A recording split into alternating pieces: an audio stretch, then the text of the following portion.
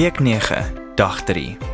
Dit is wat Jesus vir ons gedoen het. Wat beteken dit om die grootste prys te betaal? So, bly ingeskakel om meer te hoor. Welkom by Doxa Kids Rytyd, 'n familiepotgooi luistertyd op die pad. Hulle sê niks in die lewe is verniet nie.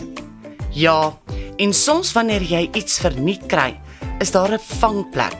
Jy gaan vir iets anders moet betaal.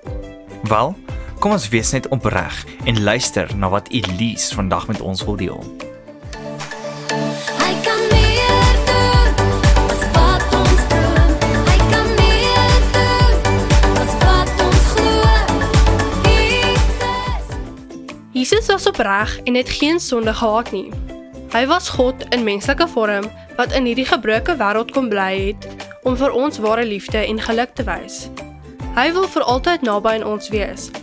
Maar om dit moontlik te maak, moes Jesus die grootste prys betaal. In Bybelse tye is God se mense gevra om offers vir hom te maak. Hierdie was dierlike offers en was 'n bewys van hulle belydenis van hulle sondes. Maar nadat Jesus aan die kruis gesterf het, was dit nie meer nodig om diere te offer nie. Want hy was die grootste offer, die lam van God wat vir sy mense geoffer is. Johannes het daaroor gepraat toe Jesus na hom gekom het om gedoop te word. Kyk, daar is hy, die lam van God. Hy kom om die wêreld se sondes weg te vat. Dit is volbring.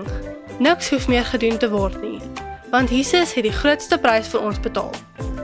1 Korintiërs 6 vers 20 sê: Want julle is teen 'n duur prys gekoop.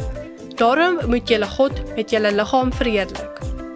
So, Jesus het sy lewe vir jou gegee, sodat jy sy kind kan wees. Kom ons bid saam.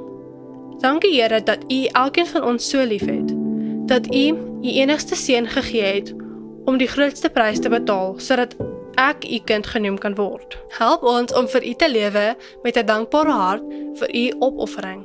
In Jesus naam, amen. Wow, ons moet net verstaan dat ons aan Jesus behoort, want hy het die grootste prys vir ons betaal. Ek hou van die gedeelte dat Jesus sy lewe gegee het vir my, sodat ek sy kind kan wees.